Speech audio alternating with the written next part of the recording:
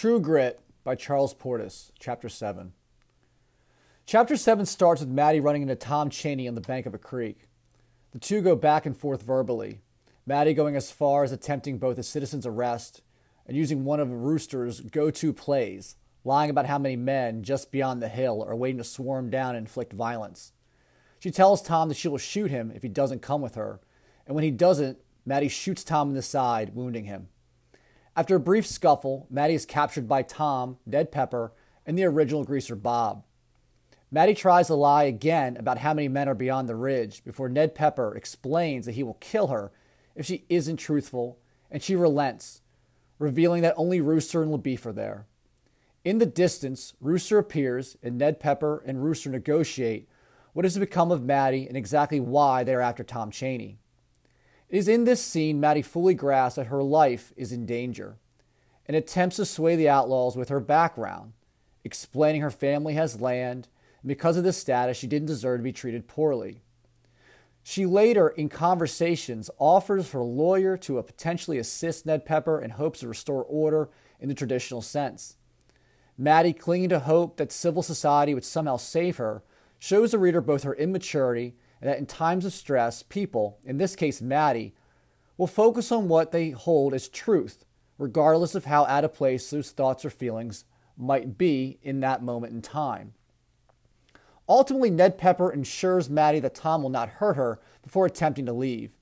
As strong as Maddie is emotionally, she once again needs an adult to protect her, this time just with words and his threat of cutting Tom out of money.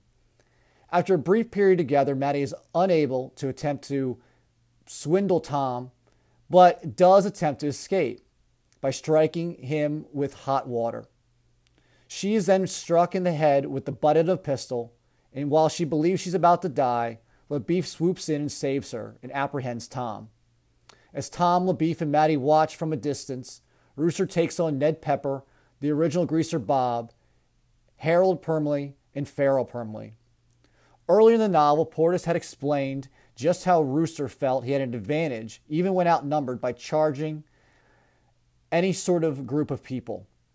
And in this scene, it plays out where Rooster, wielding two guns, charges on horseback, and he kills both Permley brothers and wounds Ned Pepper.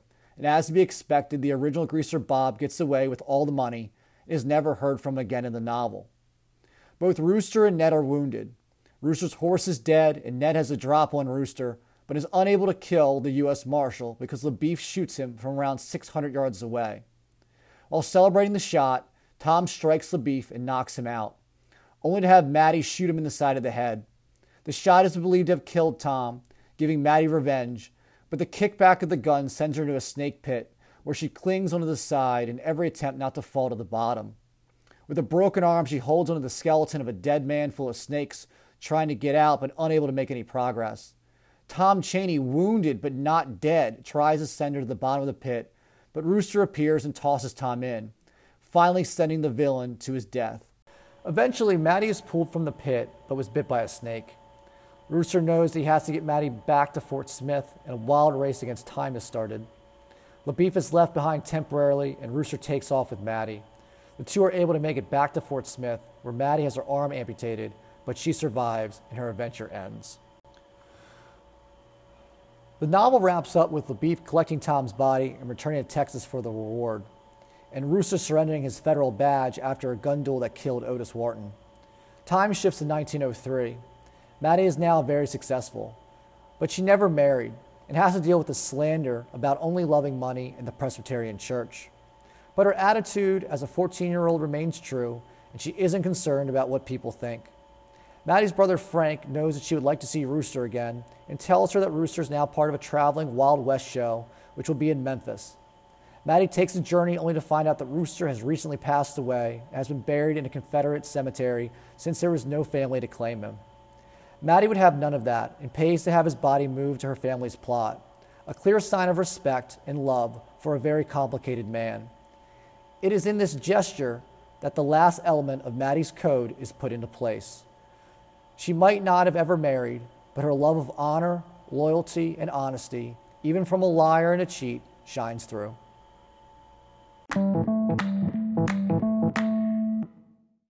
We have 4 discussion questions for Chapter 7. If true grit is a hero's journey, who is the hero? Number 2. Maddie was seeking a man with grit. Did Rooster live up to her expectations? Number 3. How does the end of the novel influence your interpretation of the beginning? Does it change the way you think about Maddie or Rooster? Number 4. If this novel reveals the code that Maddie lives by, how did this adventure influence the adult narrator?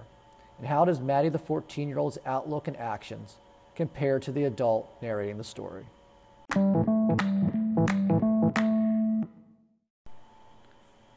Now that we've finished the novel, I want us to analyze one key section. And this one key point is the difference between childhood and adulthood. Maddie is very mature. She stands up for herself. She makes sure that she is the one who is responsible for this situation. She's going to take care of it. She's going to handle it.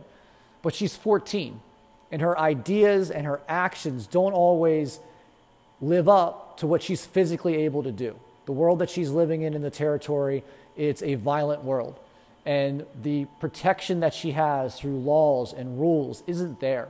So she has to rely on adults to kind of bail her out, to save her at times. But just because they're adults doesn't mean that they're acting necessarily like adults. And in this book, we see a big factor where age doesn't necessarily mean that people are going to do the right thing. And as much as we could explore what is good or bad or what is right and what is wrong in this novel, in the gray area that this novel seems to live in, I do think we're going to look at that and explore this through the idea of childhood and adulthood, and that transition from childhood to adulthood, and whether or not age as a number truly means anything in influencing when someone is acting like an adult or when someone is acting like a child. I'm looking forward to this conversation. It's a great novel. I hope you enjoyed it. It's something that I do think lends itself to some great conversations and some great writing. And I'm really looking forward to having a cool discussion with you guys and moving forward with the rest of the school year.